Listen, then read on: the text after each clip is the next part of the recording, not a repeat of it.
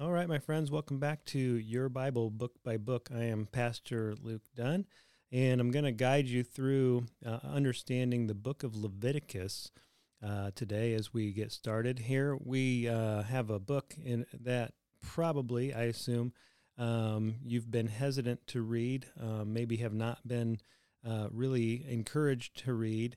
And if you have tried to read it or started to read it, you might have had a hard time understanding how it applies to your life. And so it's one of those books that is widely neglected and often misunderstood in the church because of the fact that we have purity and holiness and righteousness and salvation through Jesus. And the Bible in the New Testament gives us very clear instruction that we are saved by grace through faith, not by works. And so when you read a book like Leviticus that is full of rules and regulations and laws and purity rituals and things like that, you think, well, that doesn't really pertain to me. And so we kind of just flip past that and we tend to not want to read it. But I want to tell you that there is a huge meaning that Leviticus helps us to understand, a very important lesson that it teaches. So let's get started here with just some basic understanding of what the book of Leviticus is really about. The name Leviticus means pertaining to the Levites, which is a name that was given to it later on. Originally, the book was most likely very strongly connected to the book of Exodus. In fact, they may not have really made much of a distinction between Exodus and Leviticus. As you read through Exodus and you see all the detail given in the last few chapters about all the elements of the tabernacle and all the dimensions of what that is supposed to be, then it flows really very clearly into the book of Leviticus, which gives all the rules and regulations for how the priests and the Levites were supposed to function within the tabernacle. Let me explain two things real quick. One is the tabernacle versus the temple. The tabernacle was the temporary tent that functioned as the place of worship, the place of sacrifice for the Israelites until such a time as God would allow them to build a permanent temple. And then the temple was built by Solomon some 400 years after Moses. So for 400, maybe a little bit more than that, 400 years or so, they functioned in a temporary tabernacle. They could move it around. They could put it up where they needed to, especially in the wilderness wanderings. That was important. For those 40 years, they would take it down and then put it back up wherever God would direct them. But then for 400 years, they were doing their worship, their sacrifices at the tabernacle until it became permanent in Jerusalem as the temple site. The other thing is that people often question or wonder or don't know or understand the difference between a priest and a Levite. So the Levite is the entire tribe of Levi, and all the Levites were servants in the temple. But a priest was specifically a direct descendant of Aaron. So Aaron's a Levite. He's in the tribe of Levi, but his family line, and only his family line, could serve as priests. Those are the ones who could be the high priest. They could enter the Holy of Holies once a year for the Day of Atonement. They could offer sacrifices, and they had a very unique and specific job within the temple. So all priests are Levites, but not all Levites are priests. And so in the story that Jesus tells about the Good Samaritan, that's the distinction that he makes when he says, here's a guy who was robbed and left for dead alongside the road and passes by a priest, and he crosses the road so he doesn't have to defile himself by touching this unclean person. And then later on, a Levite walks by. Well, a Levite was somebody who was not a descendant of Aaron, but he was still a servant in the temple. And so that's the distinction that we have of priests and Levites. And the book of Leviticus is the rules and regulations for the priests and Levites and how they serve, and all the purity laws and all the eating laws, all the moral laws, all the rituals, all the sacrifices, and the festivals that they would celebrate. So the original name of the book would have been, and I probably won't say this correctly, but it's Way Yigra, and it means literally he called. And again, for a lot of the books of the Bible, they were originally named for the first word that appears in the book, and that's the first name or first word that appears in the book, Wayigra. And so what happens is that in this book we see that the main theme is holiness. That is, if it could be renamed for what the book is really about, it probably should be something along the lines of holy requirements or holy standards or holy God or something along those lines. The main verse is Leviticus 11:44-45. It says, "Be holy as I am holy." And that sentence, that term, that verse is repeated several times, about 5 times in the book of Leviticus, and then several more times throughout the Bible, including in the New Testament. And so what you have is to try to understand what holiness is. What does it mean to be holy? So everything that you see in Leviticus is pointing to 2 things. One is the holiness of God, that he is set apart, that he is morally perfect, that he is pure, that there is nothing dark in him, there's no sin in him, there's nothing that's unclean in him, in his character, in his nature, nothing about him that is wrong, nothing that's limited, that he is completely, utterly holy. And so he is calling, in order for people to have a relationship with him as a holy God, for people to be holy as well. And then he's making a way for them to be holy. So he's asking, and not really asking, he's commanding that his people, the Israelites, that they would also be holy, that they need to have the standards of perfection within their lives. And so how do they do that? They begin with purity, that they need to be pure. And so he calls them into very specific rules and regulations for what we would say is outward purity or outward cleanliness, which is very interesting because before there was any understanding of germs or anything that would be considered bacteria, anything like that, God begins to give his people specific laws about how to eat, how to wash, how to be clean, and basically preserves a certain degree, or actually creates a degree of hygiene and food laws that is going to protect his people.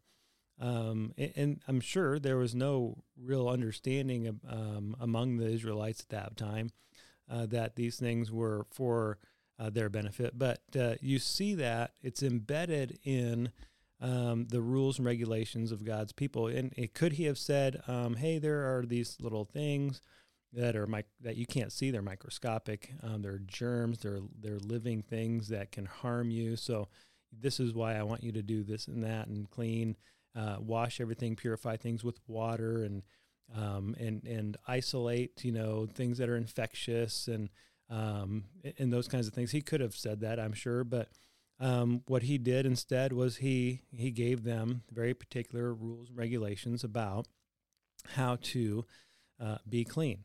And so they were set apart in purity in a way that no one else in the world was. And then he gives moral laws, how to treat one another, and how to, when you do sin, how to be restored through sacrifices. That sin requires a price to be paid for it, and the price was blood. And so they had to offer certain sacrifices in order to find their way back into right relationship with God. And then there were annual festivals. So they had a continual pattern that they would live out. And it would remind them of who God is and his activity, and bring them back into, this right relationship with him, that, he has done these things in the past and he is faithful to do them in the future. And we need to be reminded of his power and his grace that's been given to us, and how on a regular basis we need to have a right relationship with God. And so there were daily sacrifices that were given, there were weekly sacrifices given, and there were annual sacrifices given that they were always involved with. And so this gave them a continual pattern of how to have right relationship with God. So the central story in Leviticus, at least in my own opinion, my mind, is from Leviticus chapter 10, and it is the story of Nadab and Abihu, who were the sons of Aaron, who, after they had been purified and consecrated and set apart for God in service, they decided, okay, and here's what it says in chapter 10. Aaron's sons Nadab and Abihu took their censers. These were for offering fire, adding or an incense. They took their censers, put fire in them, and added incense, and they offered unauthorized fire before the Lord, contrary to his command. So fire came out from the presence of the Lord and consumed them, and they died before the Lord. And so what you see in that story, and then it goes on and talks about the fact that Aaron himself is commanded not to mourn their death, that the rest of the Israelite community can grieve and mourn, but Aaron and his other sons, the priests, were not allowed to mourn because God said that he would be regarded as holy and be highly respected among his people. And so what is happening in that story is that God is revealing just how high of a standard it is, and how almost really impossible it is to achieve perfection before God, that he is so holy that he cannot be approached other than the way that he has told us he can be approached, other than the way that he has commanded that we must approach him. We don't get to come to God in any way that we want. We come to God according to his standard, his rule, his way.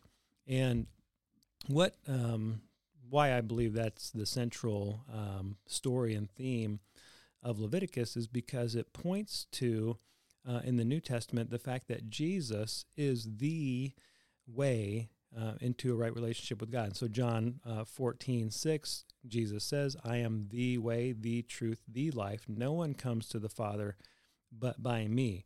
And we might have all kinds of other ideas about how we can relate to God, but he has declared that he is only going to be approached through the name of his son Jesus and through his blood that's been sacrificed. Remember, Leviticus tells us that it is only by blood that the price of sin is paid for and forgiven. And so God is pointing forward to the fact that there's going to be one sacrifice given that's going to pay for all sin for all time on the cross. That's Jesus Christ. so that if you call on the name of Jesus, you will certainly be saved, but there's no other way. There's no other rule that you can follow. There's no other moral that you can, attribute to your life, or standard that you can say, well, I'm going to live by a certain standard, and that, God will accept me based on that, or somehow, I've heard people say, well, me and God have an understanding. Trying to almost say, well, I don't need to follow, what the Bible says. I'm going to have a relationship with God in my own way. Leviticus points forward to the fact of Jesus, which is that even though grace is widely, proclaimed and the wonderful, open door to a right relationship with God, it is also very exclusive. It is the exclusivity of Jesus alone that allows us to have what is called and what is referred to as holiness. And so it is grace through Jesus that makes us, acceptable before God. Now, the second part of that is that while we have this wonderful gift of salvation through Jesus by a simple faith, that I just receive what he did for me and I accept that into my life, and now I'm accepted on his behalf, and I'm a new creation in Christ, and I am given his righteousness, and my sin was placed on him on the cross. So this wonderful transfer. Now, the other part of being a believer is that while I have salvation, I also need sanctification. Sanctification is largely what Leviticus also points to, that there's a process of obedience. There's a process of accepting all that God has said and living in a right relationship with him through following his word and his will. And so it was very difficult for the Israelites. They had, in a lot of ways, I say it's very difficult. In some ways, it may have been almost easier. They had specific rules and regulations that they could follow, and that they knew that if they did that, that they could find, cleansing and purity and holiness and righteousness. And so it was difficult because the standards were high standards. They had to offer these sacrifices. They had to do it in a particular way, according to God's rules and regulations. But for us, it's simpler in one way because it's only through the name and the blood of Jesus, and I accept that by faith. In another way, it's a little bit more, I don't want to say ambiguous, but it is a little bit more ambiguous. There's a following after God in a relationship that I don't have all the same, structures and formulas in my life that the Israelites had. I have to put forward my own motivation to get up every morning, read my Bible, and spend some time in prayer and ask God what he wants. And thankfully, we have his word that guides us into his truth and his will. But we have a lot of interpretation that goes into that. And the Holy Spirit gives us wisdom, insight, and understanding as to how those things pertain and apply to our own life. But this is something that is easily misrepresented and can go astray in a lot of people's lives. You see Christianity being misrepresented all the time. People who take for granted any sense of obedience, or who are legalistic, and they think that they are saved or righteous by their own work. And so we are always having to rely heavily on grace, and we're always called to obedience. And so those two things are working together in our life to create a holiness in us that allows us to have a constant personal relationship with God. And so I would encourage you, go back and read Leviticus. and pull, out of it this understanding of how holy God is, what he desires for your life, and the fact that we can give God thanks and praise that the standard was completely met and fulfilled by Jesus on the cross. And so Leviticus is your Bible, book by book.